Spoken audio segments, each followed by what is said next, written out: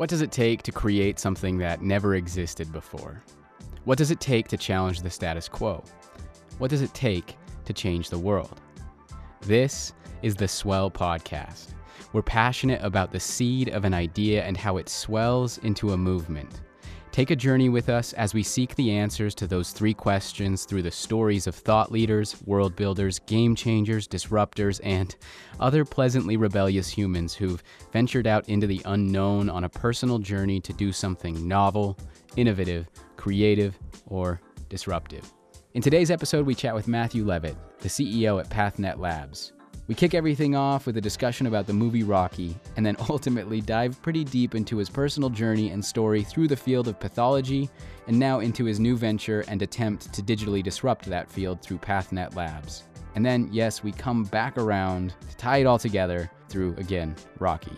Be sure to like and subscribe to the podcast, sign up to our newsletter at theswellpod.com, and get in on the conversation through all of the major socials at theswellpod. Our first season is made in partnership with Kiln. Kiln provides flex office space solutions for teams and individuals. Their all-inclusive set of amenities helps startups, creatives, and entrepreneurs alike get work done. Learn more about Kiln at kiln.co. Thanks for tuning in. We hope you enjoy. Well, welcome to the Swell Podcast, Matt Leavitt. Well, thank you. It's a pleasure to be here, and it's a pleasure to meet you, Josh, and Spencer. You and I go back a long way, so it's fun to hear about what you're doing. Absolutely, thank you. Yeah, in fact, I must have told Josh quite a lot about you over the years, especially when we started working together many, like 4 or 5 years ago, and I think you were already on your journey with what you're doing, and we'll get into that in a moment. But you know, we're excited to hear your vision of and how you found it. And I think that would be Josh, do you think that'd be the first key question? Just tell us about this journey and how it began. Yeah. Well, first, let me just say, Josh, if you ever have any problems with Spencer, I've got lots of good dirt on him. So, just come to me and I can help you out there. The problem is he has lots of dirt on me too. So. Yeah, but I can't use the dirt on you. Like, yeah, definitely. Send me what you have. But yeah, no, that sounds good. Well, sorry, I couldn't resist, Spencer. Well, hold on, because I can't remember. So how do you guys know each other? Just take me back. Like, where did you go? Where did you guys meet, and how do you guys know each other? We were crazy teenagers together, and young teenagers, tweeners, really, in Leeds, England. Okay. My father's work was there and I lived there for 3 years. And by the time I left, I sounded maybe a little more like Spencer than I do, like myself today in terms of accent. But that's been many years ago now. So, but we spent some great times together in Leeds, England, and some fun nights camping in places we probably shouldn't have been camping in, and well, maybe, who knows, maybe I'll share some stories. We'll see. But I remember, I don't know, I just think, I'm sure you didn't know what you were going to do in your career and where you were going to go with this vision, right? We didn't talk about that when we were 11 or 12 or 13. We got excited about things. I remember watching that Rocky movie in the 80s and getting so excited about it, and like punching things and exercising afterwards. Yeah. Unfortunately, punching things and damaging grand pianos and things. But somehow that translated into you being pretty excited about, I don't know, the vision that you're working on now, and there we go. There's my connection. it's not quite the same, but something a bit more meaningful, maybe. You just connected Rocky and punching things to pathology. Did I get that right? Or well, the connection is to leave a very stable job and try to go out and do what we're doing does take a certain amount of aggressiveness or assertiveness. Aggressive is maybe not the right word, but yeah, if you're somebody who wants just to maintain stability and you're worried about change, you wouldn't do what we tried to do. And actually, okay, there is a parallel, and maybe we're stretching here, but Rocky is the story of a nobody from the streets of Philadelphia who takes on the world champion. And really, what this story is an unknown pathologist from a small town in southern Utah trying to disrupt a whole field of medicine, which sounds really crazy. But so in some ways, this is that. We certainly haven't achieved it yet. And so whether we get punched out by Apollo Creed and lose, or whether we pull off something remarkable is yet to be seen. But we are trying. So there is an interesting Rocky correlate there. But I love who would have known, eh? That's amazing. Real quick, Matt, can we just have you shift a little bit to your left? I think your left. Yeah. Just to, you want to be able to see it. Yeah. I'm trying to speak into the microphone, which maybe I can move the microphone over a little bit here too. There we go. That's that perfect. Way I can, yeah. Okay. So we're definitely going to want to find out like what's taking place on your Rocky journey, right? And what's your moment of like running up the staircase and lifting your hands up in the air. Like I want to know what that moment is for you, or if you've had it yet. But like I think it's a perfect time to then go back into the vision. Like what is your story about? Like what are you on a mission to do out in the world? Yeah. So I'm a physician first. Why I do this is I care about patients. I want to improve their lives, and that really is the basis of why I do this. My specialty is in surgical and hematologic pathology. And most people don't know what pathology is. They think of autopsies and those kinds of things. But pathology is really the foundation for a lot of our diagnostics.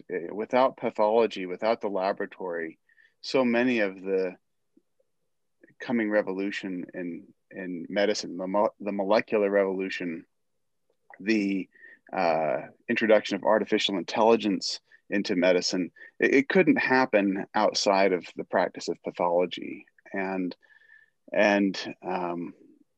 so I was practicing at a large,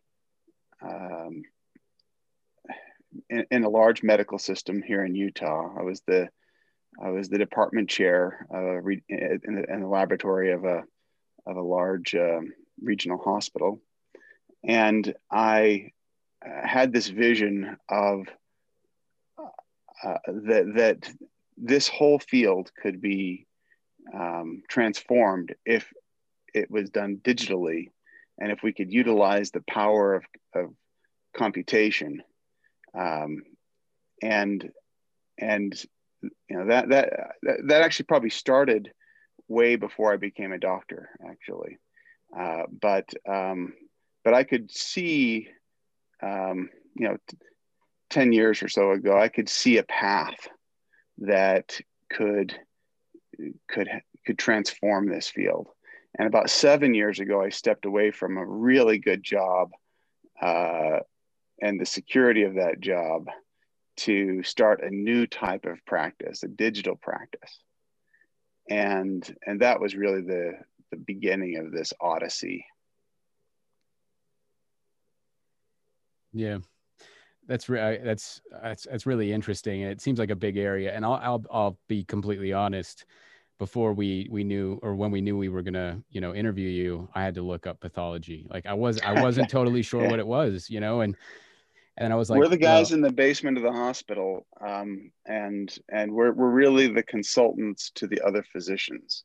So if you have a lab test drawn by your doctor, or you have a biopsy taken, it's sent off to the pathologists to analyze that. And then the answer doesn't come to the patient directly from the pathologist. The answer comes from their doctor, but the doctor gets that information from the pathologist. So, and that's kind of important to recognize that there's a reason why most pathologists choose this profession. It doesn't usually attract the extroverts.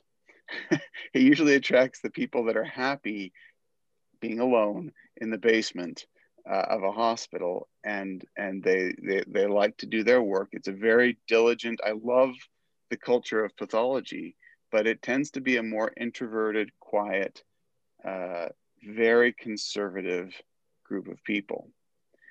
And that's actually important to this story, because we're trying to drive revolutionary change amidst a group of people who really sometimes are a bit change averse. Yeah. Yeah, that is interesting. And I guess I started to get really personally connected when I did start looking into pathology and really understanding more and more about what it was, because I then realized, well, because my wife just recently got a biopsy. My mom got a biopsy. She's actually, because of that, what they found in the biopsy, which they found out she had skin cancer, and she's actually in surgery today, which is really interesting. And so all of a sudden I became very interested in like the what the actual experience has been for my wife and from my mom as it relates to understanding what's actually going on in their body and happening to them as a result of whatever virus or infection or whatever it is that's getting to them. And I guess what to bring it back around to you is, even before you had this idea of this digital transformation for pathology, what was it that sparked that desire to go off and do that? Like, you noticed that there was an opportunity for that, but I guess just take me back to that moment when it really hit you that there is a real opportunity here. Well, let me answer that by relating it to your mother's journey, if you don't mind. Yeah. I think it makes it easier. She had a skin biopsy. There was maybe some kind of lesion or a mass there that drew her attention. And when that was taken out through a biopsy, a pathologist analyzed that and determined that the correct treatment for that was surgery. And so here she is today having surgery because of that decision. Most of the world population has access to people who can provide treatment. They have access to some kind of treatment. They have access to surgeons who can cut things out. They have access to people who can provide medical therapy, or even some indigenous herbal therapies. There's people who can provide those therapies almost everywhere. Where there is a shortage in the world's medical care, a massive shortage, is in good diagnostics. And so let's say someone else's mother in a developing country has a mass but without the ability to do a biopsy, people would make their best guess. We think that this mass needs to be cut out. But what if it turns out that mass was not what it was in your mother's case, but maybe it was a bug bite, and the patient actually needed some kind of therapy for the poison, or maybe it's a lymphoma, and instead of having it cut out, which would only lead to it popping up in many other places, it needed a medical oncologist, somebody who could give chemotherapy. Without the guidance of the pathologist the people treating these illnesses are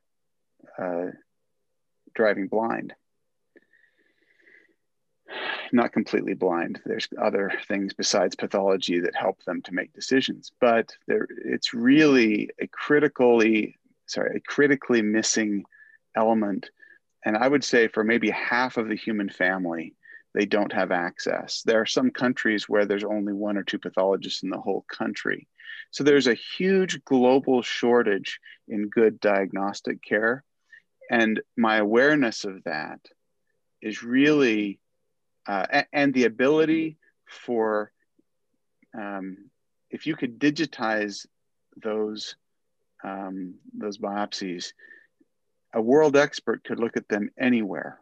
You know, if you had a way to take an image of that, send it with your cell phone to a pathologist, you could have a world expert looking at a patient's biopsy in sub-Saharan Africa, and provide that critical intelligence, the diagnostic intelligence that is needed to be able to make the right decision for that patient.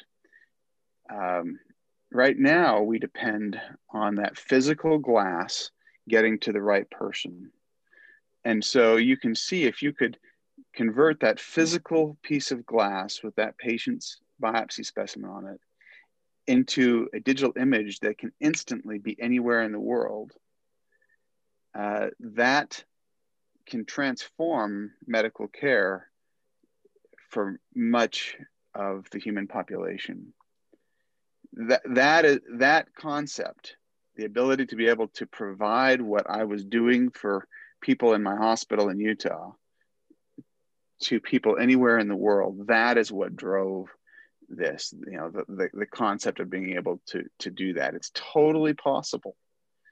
But over the course of the last few years, I've learned what the challenges are to actually making it happen. Yeah, that's powerful. That's very powerful. And so, yeah, I would love for you to take us on that journey. I know Spencer and I are both super interested in understanding what challenges you faced, and you had this idea, and to me, that powerful message resonates so strongly, because we're all trying to understand what's happening in our bodies at any given point in time. And I love, that analogy that you're not even analogy, but you're just giving the intelligence. You're providing a light on this thing that I think everybody deeply wants and needs it at a critical time, when they're potentially going through some very, very scary changes. Right. And I think really the important. Intelligence analogy, if you think about, the Gulf War, when the United States invaded Iraq, it was based on bad intelligence. Mm-hmm. And we started a war, and thousands of people died. A whole region was disrupted. Not because we didn't have the capability to act on it, but we acted on the wrong thing. Mm. Same thing happens every day in the medical system, where physicians with good intent, with all the skills necessary to treat any illness, go in and end up hurting patients because the intelligence they had about that patient was either incorrect or incomplete. Yeah. And that it really is this sort of hidden but critical part of our medical care that very few people understand. The surgeons understand it, the medical oncologists understand it, the physicians understand the critical nature of good lab medicine, but most patients don't see it as much. We've gotten a taste of it in this COVID era, the critical element of testing. The thing that's missing is we haven't had good treatments. We can test to help us know how to manage our lives and the spread of the disease, which is important on a societal level. But it's a little bit different than an individual who's making a life-changing decision based on this intelligence. and that is what's important. I'm sorry to keep harping on the importance of pathology, but I think understanding that may help you understand what is the passion and the drive behind this. It really, for me, it's not about, and it never has been about making a business. I had no desire to go into business. My family are great, and gratefully, my family is filled with really good business people. I had no desire to go into the family business. I had no desire to be a businessman. I was maybe the rebel of the family, and decided I wanted to go into medicine. And it's still how I feel. I don't really like the business elements, but I have learned how important understanding business is, and how I can't just drive this with raw passion and my desire to change the world. You can't do that without a good business model and without understanding how this fits into a into a market, into the ecosystem, the market ecosystem of medicine, which I guess that's really a big part of this odyssey, is my learning to appreciate that and harness the things that do drive change to try to achieve and drive change in the field. Yeah. Well, sorry, go ahead, Spencer. No, I just love that. I just love the fact that it's, you had a really good life, a good career, and you didn't even want it to go into business, but there was something, the vision you saw, it really made a difference to going down this path. And you probably didn't know how hard it would be. And we wanted to talk about like what has happened, what did you produce, what challenges did you face so far in this journey. But I wonder the one thing that's in your mind though that helped you make the decision to actually leave and start this. What was it? Was it the numbers of people that could be impacted in a positive way? What was in your mind? Like, what was that moment when you made those decisions? Well, this had started, like I said, long before even before I went to medical school. When I was in college, the internet was brand new, and this concept that we could this idea that we could provide telemedicine, so I remember I grew up in rural southern Utah. I spent my summers working in a town called Loa, Utah, and your listeners can look up and see where that is on the map. It is in a county with about 2,000 people in the whole county. The county's probably the size of the state of Delaware, and there's 2,000 people in the whole county, mostly clustered in little towns of about 200 to 300 people. There's not a doctor. There was not a doctor in the whole county, and in a remote area like that, when the internet came alive,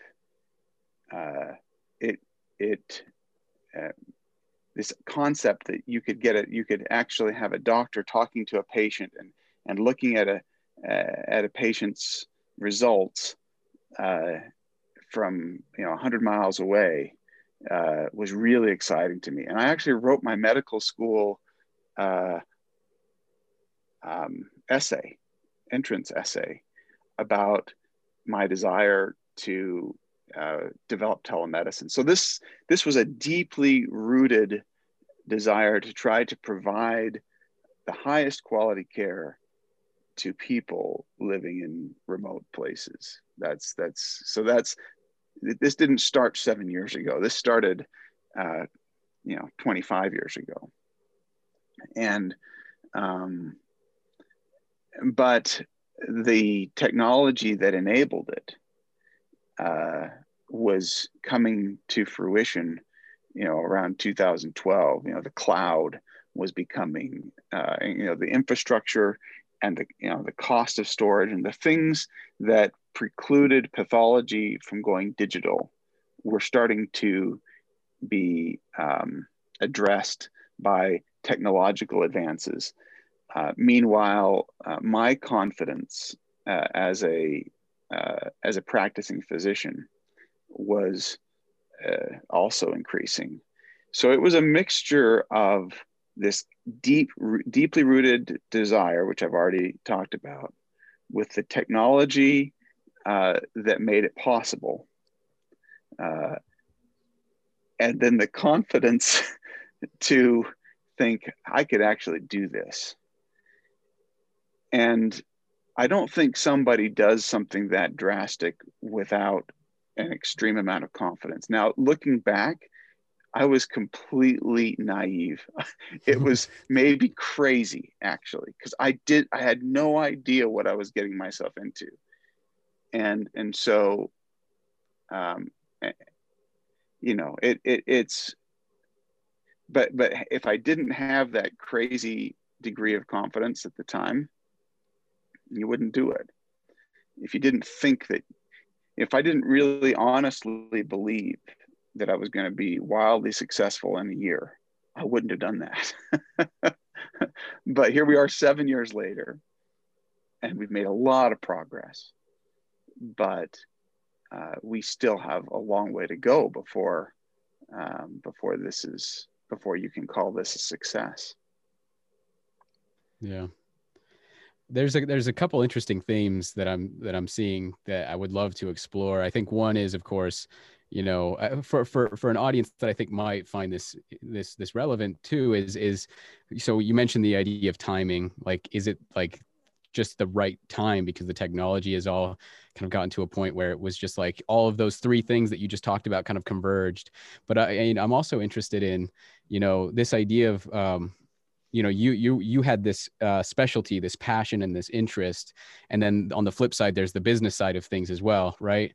I think a lot of people probably deal with that same struggle as well. It's like, how do you go through all of those challenges where you're trying to take that passion and that interest and merge it into the business and become this one person who can look at things in both aspects. And I wonder if maybe what we can do is we can maybe explore that one, but just help us understand your story from, I guess, that vision and the right timing. And you've made this decision up until even right now, you know, kind of taking us through what did you create, what, you know, thinking about Lumea and taking us along that journey. Yeah. Well, the way it started is the business that I did think that I knew was the practice of pathology. I had my own practice. We were contracted with the hospital, but we ran a business, and I thought that I knew that business. And so this whole thing began with a business model that we would just do what we're doing today, but instead of doing it, instead of looking into a microscope, we would just use the same tools, everything exactly the same, except we would do it on a computer screen. And we thought, let's put a digital imaging system, a slide scanner, into a market that's really expensive for pathology. In that instance, it was Southern California.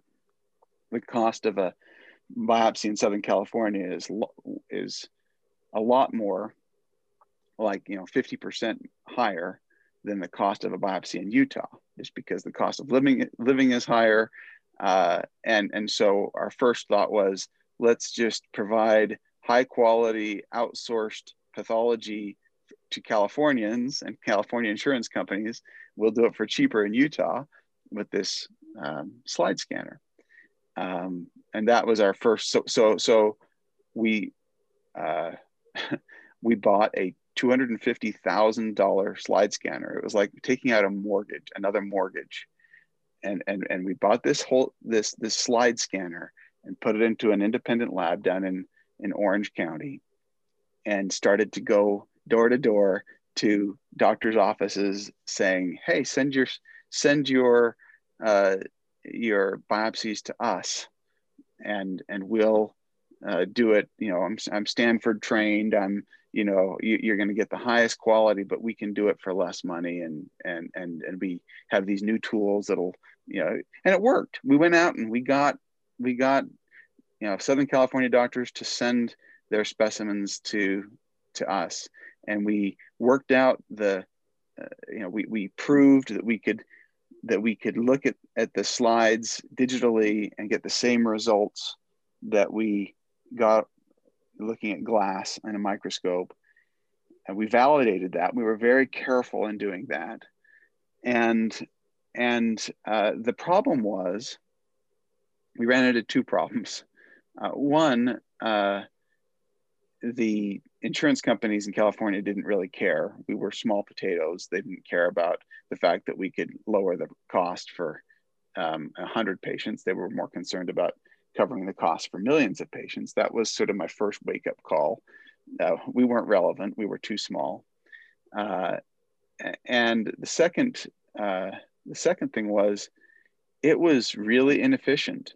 We'd make the glass slides, we'd scan them there, and it took a lot of time to replicate what we were doing, looking at it on the computer, because when you look at thousands of biopsies every week, you get really fast doing things the way you've always done them in the microscope, and you just you can do it without even thinking about it, without being conscious. Whereas now you're working with a mouse on a computer, it's unfamiliar, and you're trying to teach yourself again how to practice. And after doing it for a few months, we found ourselves just waiting for the glass to get shipped to us. And then we had to ask ourselves, why did we just spend $250,000 for an instrument that we're not even using? And we realized that it's because we're trying to just do things the way we always did them. And the only difference is, instead of looking through oculars, we're looking on a screen. But it sort of opened our minds to, there's nothing like having a $250,000 debt, a piece of equipment sitting there doing nothing, for you to say, how can I make this useful? and so my colleague who went in on this with me, his name's Jared Szymanski. Jared and I, over many lunches, started saying to ourselves, well, it's inefficient because of this and that. And before we knew it, we said, okay, if we want to make this efficient, we need to redesign the entire workflow of taking that wet piece of tissue and all the information about the patient, putting it into a digital putting it into a digital database that is where the image and the information about the patient and the information that the pathologist needs to convey about that is all in the same system, all in the same database. And if we do that, we can actually create new efficiencies and open new opportunities, actually, where we started to envision, well, then you could start to apply artificial intelligence to actually look at all these different data points, not just the image data, but the data about the patient and the data that the pathologist is seeing, and really start to apply computational power. But to do that, the computer needs to be able to access all of that information, and it has to be able to access that information in a standardized way. This problem of having a very expensive scanner that was useless and a need to be able to analyze why is it not working today enabled us to essentially reimagine the entire process of making a slide and making a diagnosis, and how and so we created what is now Lumea's main product, which is Biopsy Link, which is it's a specimen information system, diagnostic information system, really, that integrates lots of different types of data with that image all into one place. And that concept led me to call an automation engineer. We thought we have to automate a lot of these processes. If we're going to standardize them, let's stop having a human do all these manual processes, and let's see if we can automate them so that we can do it exactly the same way every time. So I have my wife's uncle, Mark Evans, is a very gifted automation engineer, and he was a professor down the road at BYU. I called him and said, "Hey, I've got this idea. We'd like to automate these processes. Could we talk about it?" And so I went over to his house and told him the idea, and we started working kind of nights and weekends on this concept. And you know, within a month or two, and we literally built it. The first renditions of this were built with like cookie sheets and erector sets and digital cameras mounted, there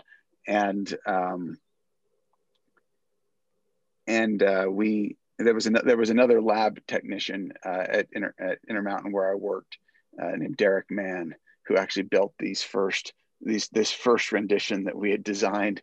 And so Mark Evans and I tested this concept of this automated specimen processing system, and then came up with this new business model that if we could produce these slides for less money, I don't want to get into the specifics of the business model because it's a really complicated business that your listeners don't really want to hear about probably. But we realized that there was probably a business here that could,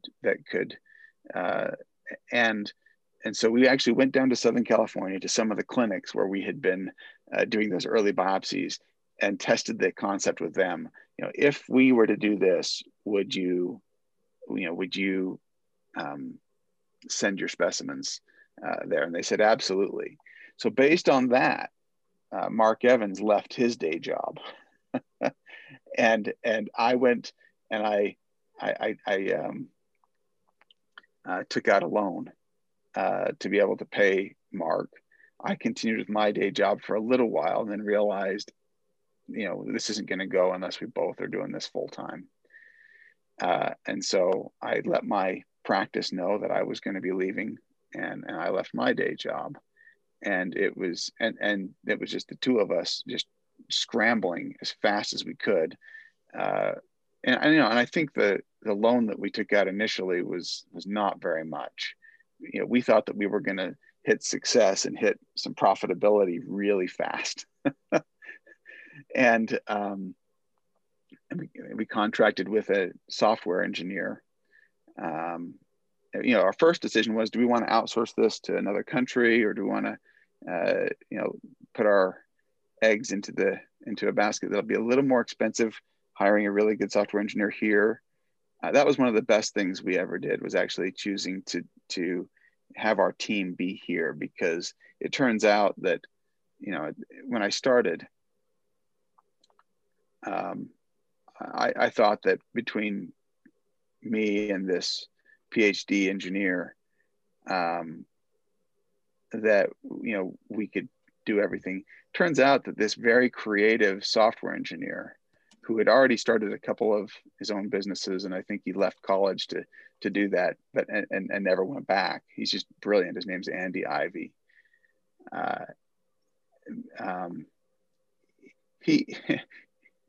He had as many, if not more, of the critical ideas than the physician or the engineer, and between the three of us, we created this system, and operated, I think, for a year before we ran out of money completely, and it was not looking good, and that's where a critical, sort of business life-saving relief came from my family. I've been talking a lot. Do you have any questions about this, or I can go on for a long time? It's great. I mean, so I'm sure, Spencer, you probably have some questions. I just want to ask a quick one, just because you did talk about automation, and you talked about um,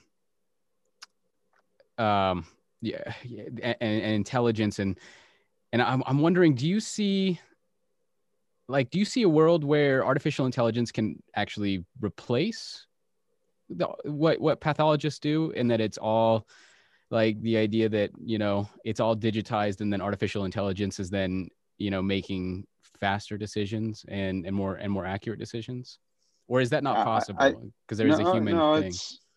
um, it's possible, and the question is at what point are we going to turn that over completely to the machines? Yeah. I think you should think about artificial intelligence in diagnostic medicine very similarly to how we think about autonomous driving vehicles and autonomous flying airplanes, autopilot on airplanes. There's no question that those advances are already helping keep drivers safe, keep passengers on airplanes safe, because humans make mistakes, Mm-hmm. and machines, can be very good at constantly being vigilant, and you can utilize the machines to really help keep you safe. Um, I suspect that 10 years from now, we'll be the machine learning, the machines will be good enough that we'll be trusting a machine to drive us around. I truly think that's not that far off. How long will it be before we entrust a machine to make our cancer diagnosis, to base a surgeon's decision on doing some life-altering surgery? I just can't imagine completely entrusting a machine to to do that. I think that what will always, at least in my lifetime, I think have a human that is behind that machine. Just like we have a pilot, even though autopilot is doing most of the flying today. You don't want to have a plane full of people that doesn't have the good judgment and experience of a pilot there in the cockpit. I think that's true here too. That said, artificial intelligence is going to make our practice safer and more efficient and better, and we're already seeing that. And so that's kind of skipping ahead in this journey, but that is a critical element to this transformation, because you can't utilize artificial intelligence unless you're digital. Mm-hmm. And so while radiology, which has been digital for a couple of decades, is benefiting from the application of artificial intelligence in radiology, pathology is not yet. And it's because 99% of the pathology happening today is still happening on glass, and you can't use artificial intelligence if you don't have digital images of those tissues. So I'll come back to that maybe a little later in the journey, because the transition to artificial intelligence was critical for us. Yeah, I had the same thought, Josh. Just the question about how is that going to? You see artificial intelligence, automation, scalability, but I like how you describe that. Is it's got to be. I mean, it's a sensitive area, right? And it's super important to get it right. And yeah, but it's sensitive to the people that are driving it too, because you can imagine that question strikes fear into many pathologists. So in the moment that you put yourself in the position of a pathologist, if you've spent your 15 years of training, and then the last 15 years of your career and you have, 10 or 15 years left, how are you going to respond to somebody saying, actually, a machine can do this better? You can see that it poses a threat. And one of the things that we've recognized is, and one of the challenges that we have is when you're trying to drive change, the career horizon, this kind of change, the career horizon of the pathologist really seems to be correlated with their willingness to change. If you've got 5 years left in your career, the last thing you want to do is completely change the way you've done things for the previous 25 years. Whereas if you're coming out of your training and you've got a 25 to 30 year career ahead of you, and you see clearly that artificial intelligence is going to be part of your world, you have a choice, and your choice is, I can either learn about this and learn how to apply it and lead it, or I can hide from it. And one of the mantras in my family is, when change is inevitable,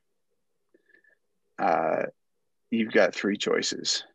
You can fight it, and you'll probably perish because you'll go out of business because the change is inevitable. You can act conservatively and sort of wait and see, and you might survive. If you jump on the wave soon enough, you might have enough to take you to the end of your career.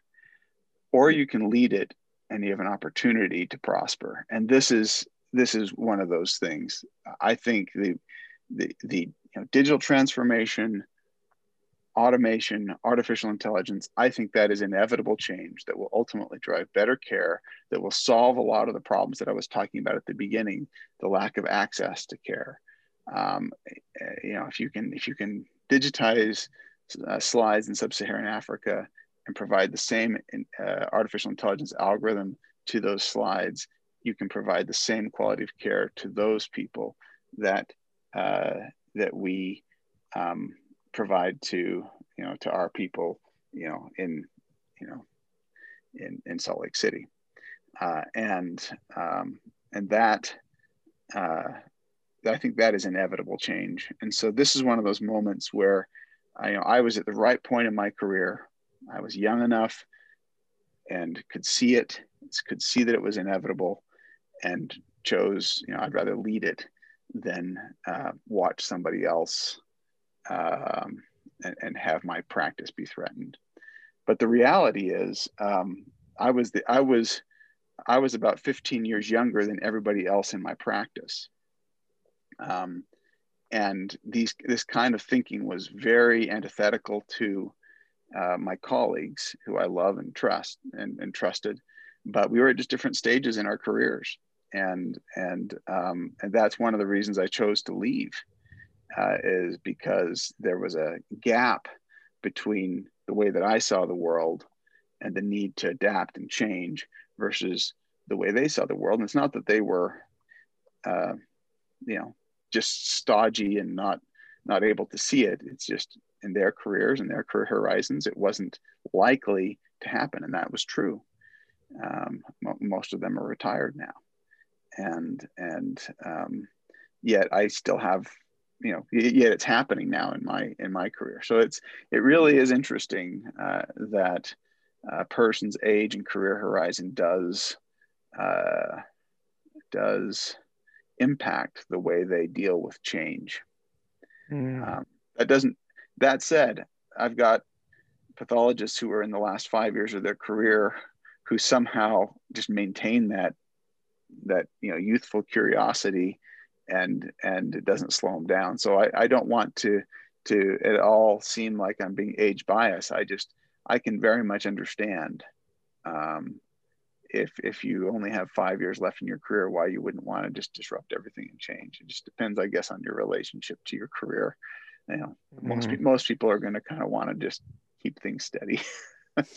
That's a fascinating observation, though, and it seems like it isn't that you're only looking at your career though, right? You see something way beyond that. Yeah, And, oh and yeah. maybe these other individuals also are seeing, I mean, they're catching the vision of, I mean, you must be looking at 5 years, 10 years, 20 years. I mean, you're looking way ahead to see what it could, what that world could look like. And what caught my imagination is just the fact that, I mean, this is, there is a huge shortage of pathologists for the entire world, right? I mean, I don't know how many, probably runs into the tens of thousands, or maybe even a bigger number. But I don't know what the numbers are. I just know that if you go outside of Western Europe yeah, and North America, there are relatively few compared to the need. yeah, and it catches, yeah, just it's easy to catch that imagination from an outsider. Just imagine with technology and with the right approach, careful approach, this can, pathologists are always going to be necessary, but with the technology, it allows you to get to the masses, right, and make a dent and a difference. I know that there's still parts of the journey that you probably haven't got to yet, and we'd love to hear that right up until the present day. And we can get the theme of ups and downs, right? I mean, you move forward with $250,000, and then you hit an issue, and wonder whether these things just have to happen that way. I mean, it's kind of fascinating. You said, well, if I'd known it was going to be like this, I possibly might not Wouldn't have have had gone the down it. courage. Yeah, Wouldn't have had the courage to do it. Yeah. but maybe that's the way it's meant to be, right? I think so. I mean, I I think you either have to be crazy or a little naive or a little bit of both to jump into something. Yeah.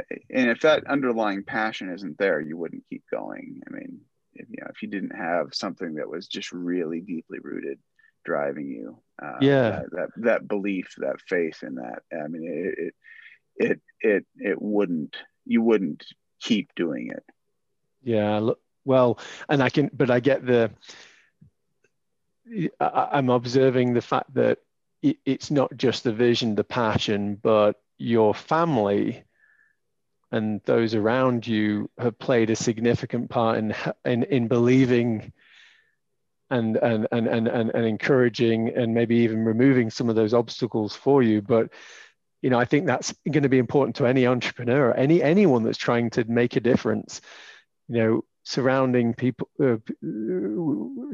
yourself with people that really understand what you're trying to do, because I think they maybe got a feeling that this is really possible somehow. Yeah, I'd love to Yes, just please. talk about that a little bit. So, if I'm honest with myself, this business would have failed maybe 3 or 4 times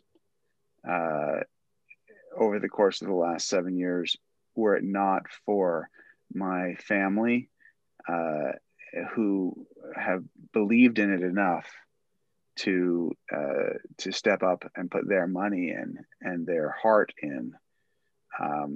There,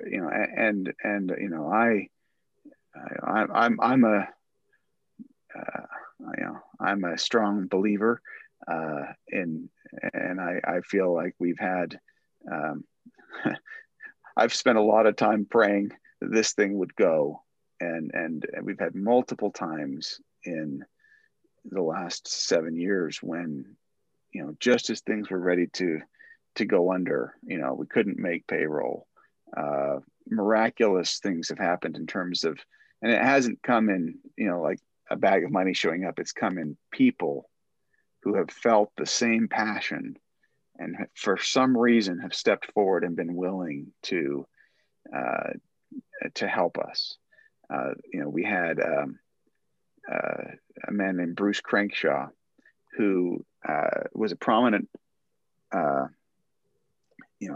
held a prominent position in his community, had stock options in his the company he was working, and he, at a critical moment, when I was going through difficult times personally in my family, etc., he was willing to, I think at the prompting of my brother, who said, "Hey, might be a good opportunity." He was willing to step away from all of that and came in and literally saved the company, because it was a tough time for me. I couldn't provide the leadership to what was now a team of maybe 10 people, and he came in, made a huge sacrifice, stepped in, and saved things. That kind of thing happened multiple times, and we don't have the time to go into all those different moments. But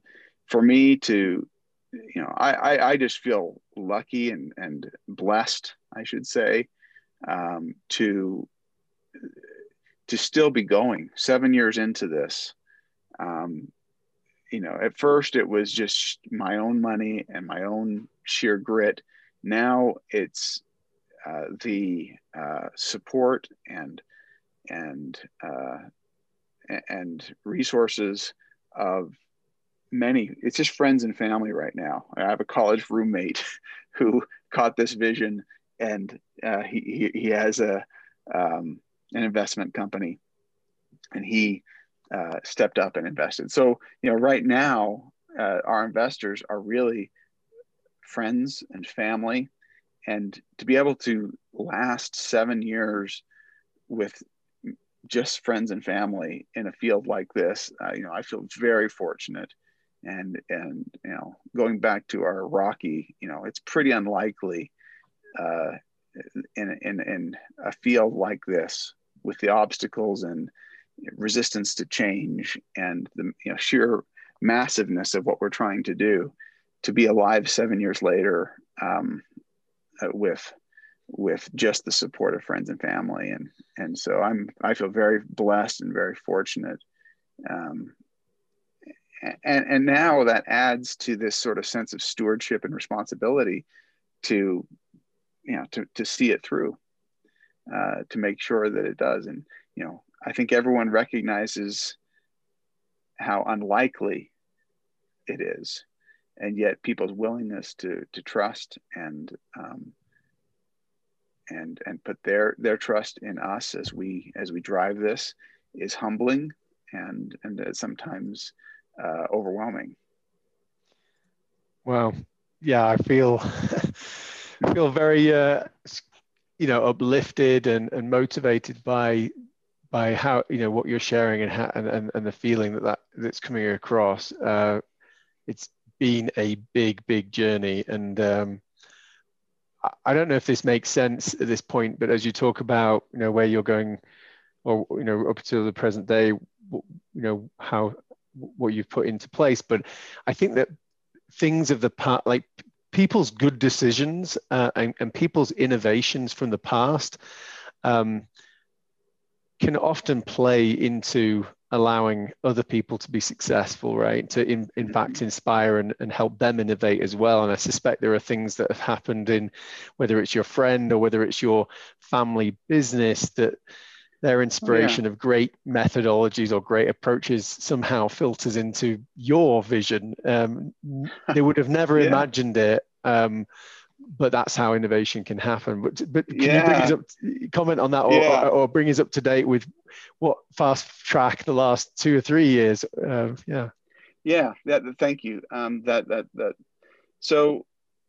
So we ran this technology. So remember, I started off just wanting to practice digital pathology, and then we ran into this problem that the technology doesn't enable it.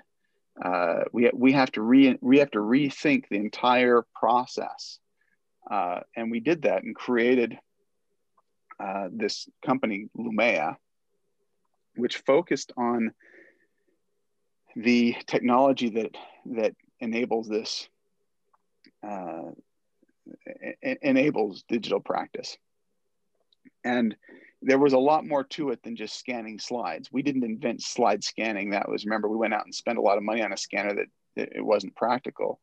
But in the process of creating that workflow, we ended up partnering with a company in Romania that had invented some really unique ways of preparing slides. And that's a whole nother story that would be a whole different program if we talked about that. But over the course of about 5 years, we created this digital workflow that we envisioned at the beginning. And it really is revolutionary. It reduces the cost of preparing those slides to about 1/6 of what it typically would be.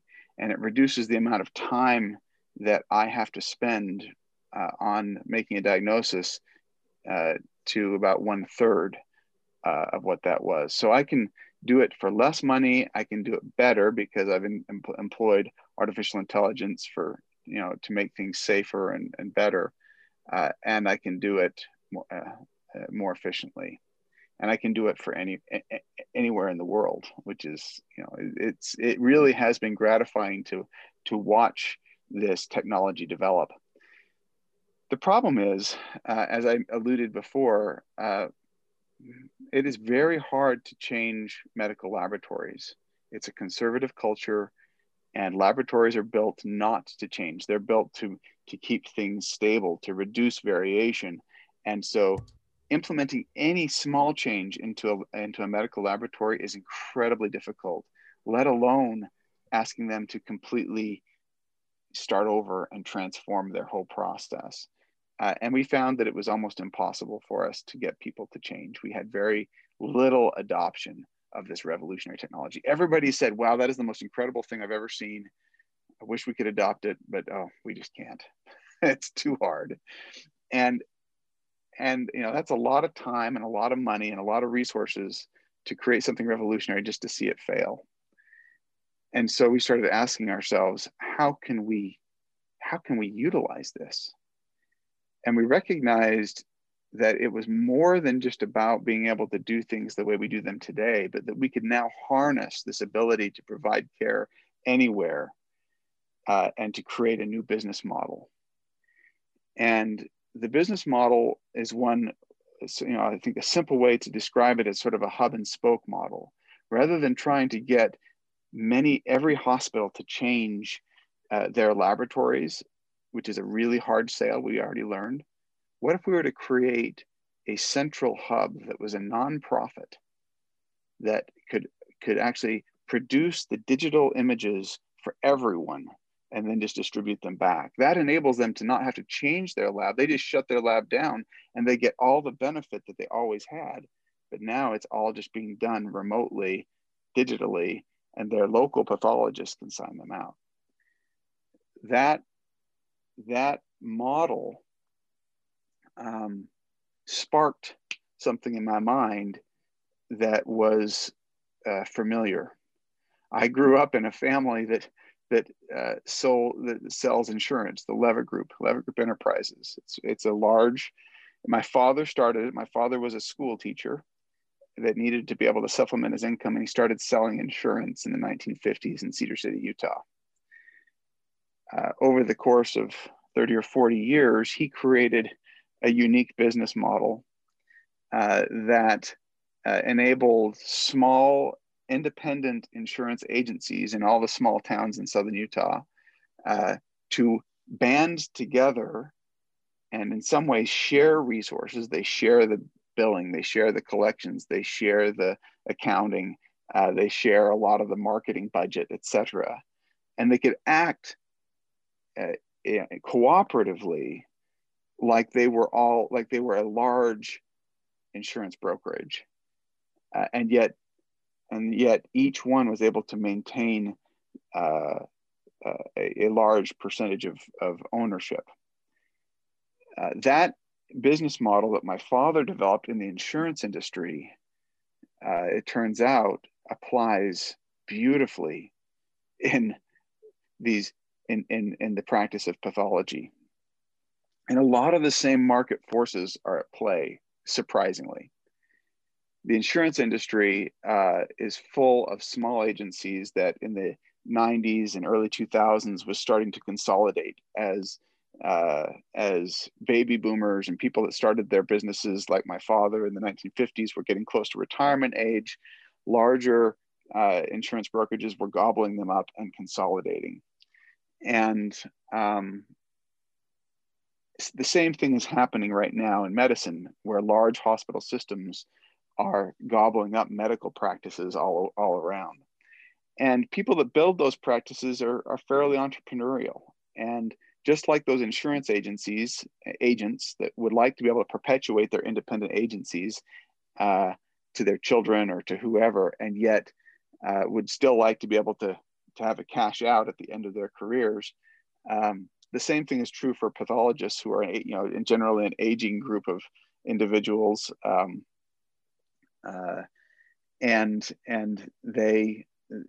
they want the same things. And so what we realized is we could apply this Leavitt Group insurance model to build a network of digital pathology practices where we share these resources, we share the accounting, we share the billing, we share the marketing, and we share the digitization costs.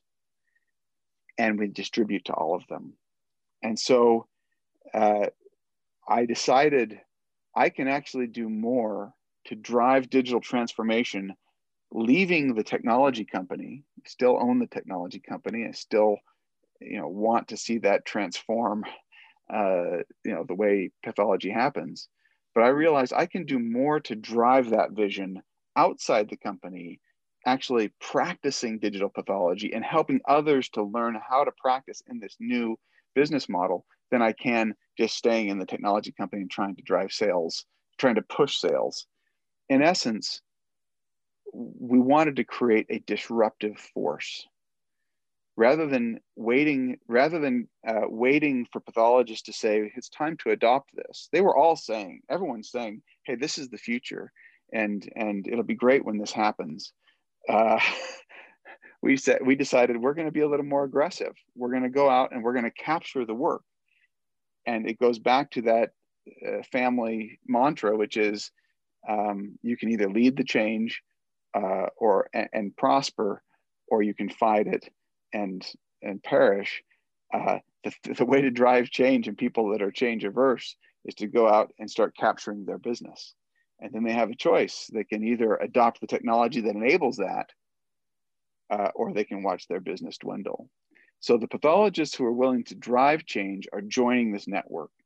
And so we've had 3 Intermountain pathologists, the ones that, in this former hospital system where I worked, that stepped away from their day jobs to join this. We have multiple pathologists, one in New York, one in Michigan, one in Arkansas, who have all stepped away from their jobs to create these practices and be part of this PathNet, this network of digital pathology groups.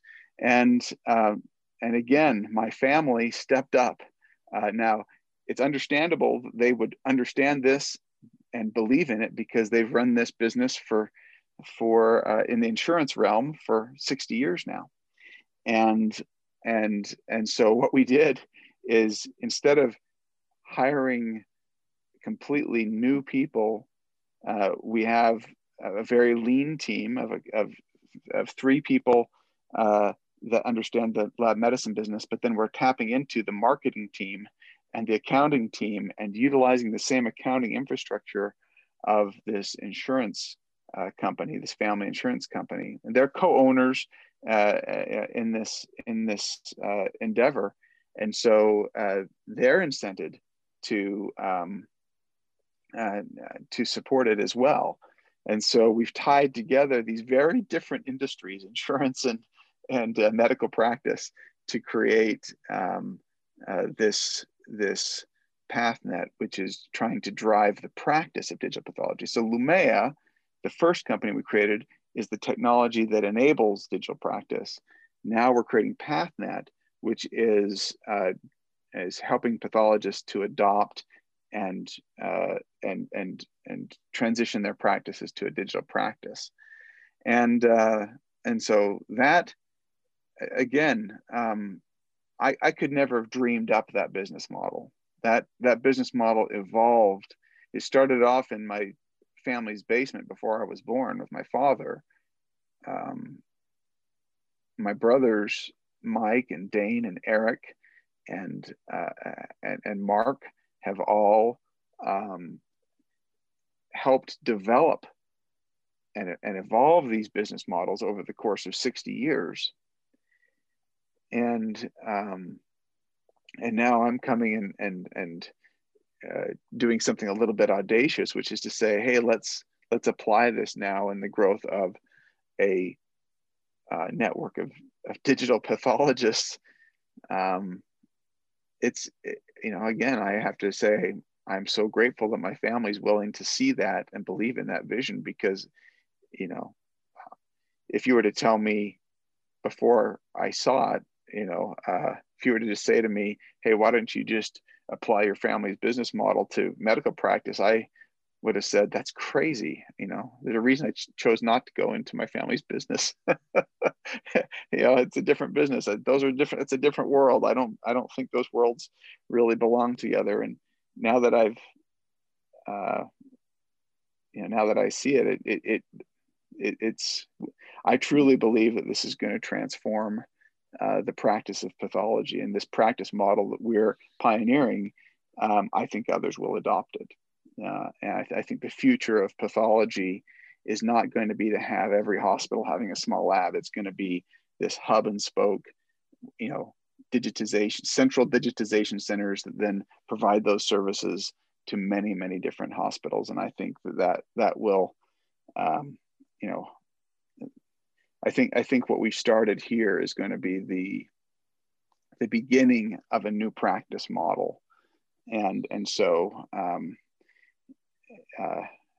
I hope that's the case. Let's talk again in a few years.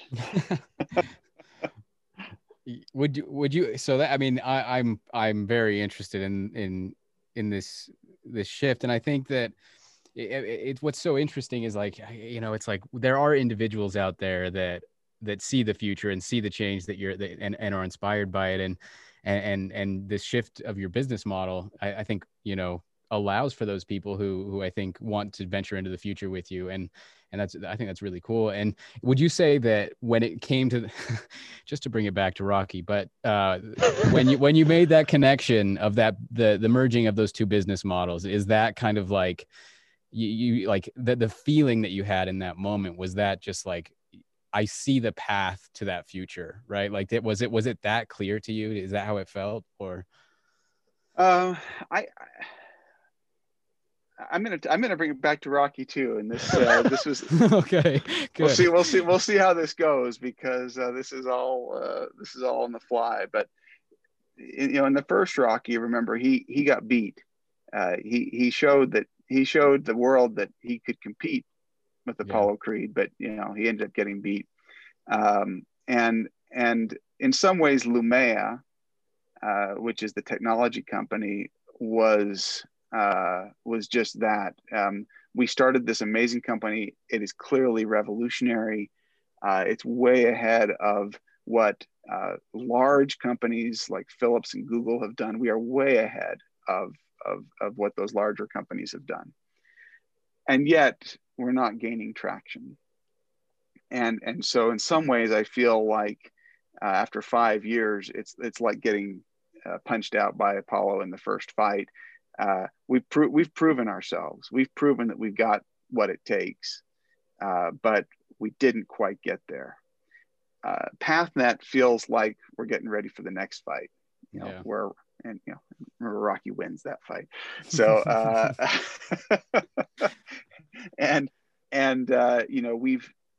now it's not just 2 or 3 scrappy guys going at it. We've got 7 years of collect, and now we're 30 people. Lots of software developers who are experienced in this. We have a new chief medical officer that replaced me. That's one of the that ran one of the largest and most well-respected commercial labs in the country. We have a CEO who is John Worthland, who is just absolutely fabulous, just a fabulous team now at Lumea. That is, we still have Mark Evans, who is running the research and development, and some very exciting projects that are happening there. And Dr. Sorin Mushat, who is, again, that's a whole separate program about this absolutely genius Romanian researcher whose technology is merged with ours and completely transformed. It's transformative. And again, that's a whole nother story. Lumea is set to succeed if we can drive the change. Now with PathNet, we have, now we're ready. It's like those training montages that Spencer and I were talking about when we were excited and punching the laundry bags in the laundry room in Leeds, England. That's kind of how I feel now with my family coming in behind me with PathNet, and we have these pathologists that are all leaving their day jobs to start this network. It sort of feels like we're going into this second fight ready to succeed. And what does success mean? Well, success means for PathNet that we that if I can help make these pathologists successful, we'll be successful. That's what the business model is. We align our interests, we work together, and they go out and they sell this digital product, and we support them. And if they are successful, we'll be successful. And if PathNet is successful, that we will successfully disrupt the market and achieve transformation for Lumea. Success for PathNet is actually going to mean, on the Lumea side, when I put on my Lumea hat, it's going to mean creating competitors for PathNet, people that are replicating this model, people that are taking the model that they see us do in PathNet and trying to compete with us. We're going to go out there and do the best we can to achieve first mover advantage. But my hope is that others see it, they replicate it, and they come out and try to compete with us. That's how you drive a revolution. That's how you drive transformation. And so, I hope that in a couple of years we can have this conversation and look back and say, "Wow, that's what it was." I'm also now experienced enough and have gone through enough that I recognize that we're just really fortunate to be alive and surviving as a company at this point. And were it not for, the blessings that have come from family and friends and people who have stepped in right at the right time, we wouldn't be here. And I expect that we're going to need more of that to be able to succeed. And so I don't want to take too much credit for this, because the reality is I would have failed a long time ago, many times, were it not for these other people that have come in and helped us right at the right moment in the right ways. And so we're going to count on that and hope for that in the future, and hopefully we'll see this thing go. Yeah. I think we definitely want to follow up with you, in a couple of years and continue to hear about the story. I think maybe I've maybe one last question, Spencer. You may have one as well. But so what is the biggest challenge that you see in the future? Like, like, is there one thing that you're probably really looking at as like, well, this is something that we're gonna have to figure out?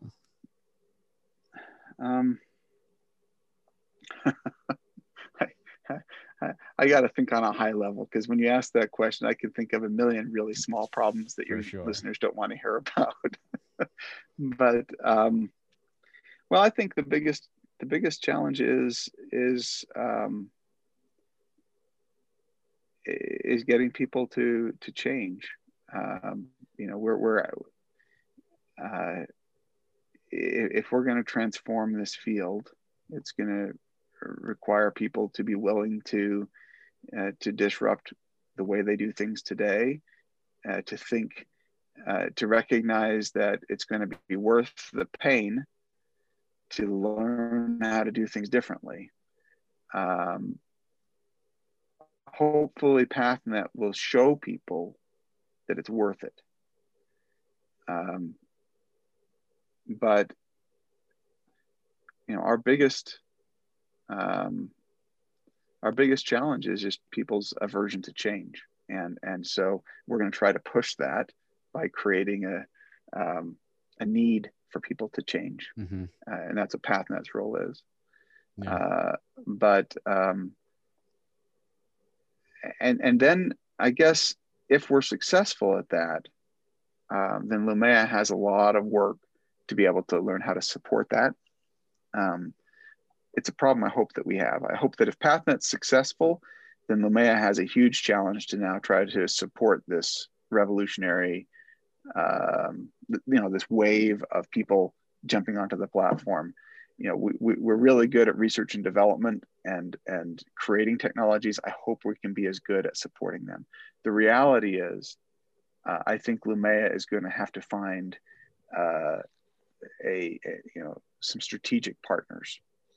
I think we're going to have to partner with big healthcare institutions. I think we're going to have to partner with big technology companies, and I think those everyone's interested in that. And I hope that I think the challenge that Lumea is going to have now is going to be to find those partners who can help us to be able to scale this revolution, because we're not positioned from a financial position to be able to support what I think PathNet is about to do. So that's those are the challenges that those are good challenges though. Those are different challenges than what we had 5 years ago, where we needed to create the technology and then try to sell it to people. Now we're worried about on the Lumea side, can we support it, and how do we get the resources to be able to do that? Yeah. Wonderful. Well, hey, thanks so much for the chance. Oh no. Yeah. Seriously, we loved listening and feeling the things you must have gone through over this journey. We love the vision and where you're headed. I think what I'm most optimistic about is the fact that you've understood many times over the pattern of adaptability, right? And testing and learning and pivoting and accepting and needing help along the way. And I think that's what the journey will continue. You'll continue to apply those things. Another time, I've got about 50 other questions I'd continue to want to ask, right? It really is fascinating, but we appreciate it. We usually ask for an unexpected fact at the end, but I think we may have covered that with Rocky and in England and Leeds. I don't know. I mean, that was a fun little analogy that somehow popped up there. So well done. Yeah. Who would have known, back then? Yeah. Okay. But yeah, no, wonderful. Is there anything else, Josh? I think we usually ask if there's people want to get in contact with you or learn more about what you're doing or be a part of even the network, the Path Network. Yeah, so lumea.net, Lumea is lumea.net, and that's how you learn about the technology. And then if you're interested in this practice model, go to pathnetlab.com, PATHNETLAB.com. That's perfect. Fantastic. All right, so, thanks Matt. Again. Yeah, great talking to you. Thanks for hanging out with us. We hope you enjoyed today's episode of the Swell Podcast. Be sure to like and subscribe to the podcast, sign up to our newsletter at theswellpod.com, and get in on the conversation through all major socials at The Swell Pod. We'll see you next time.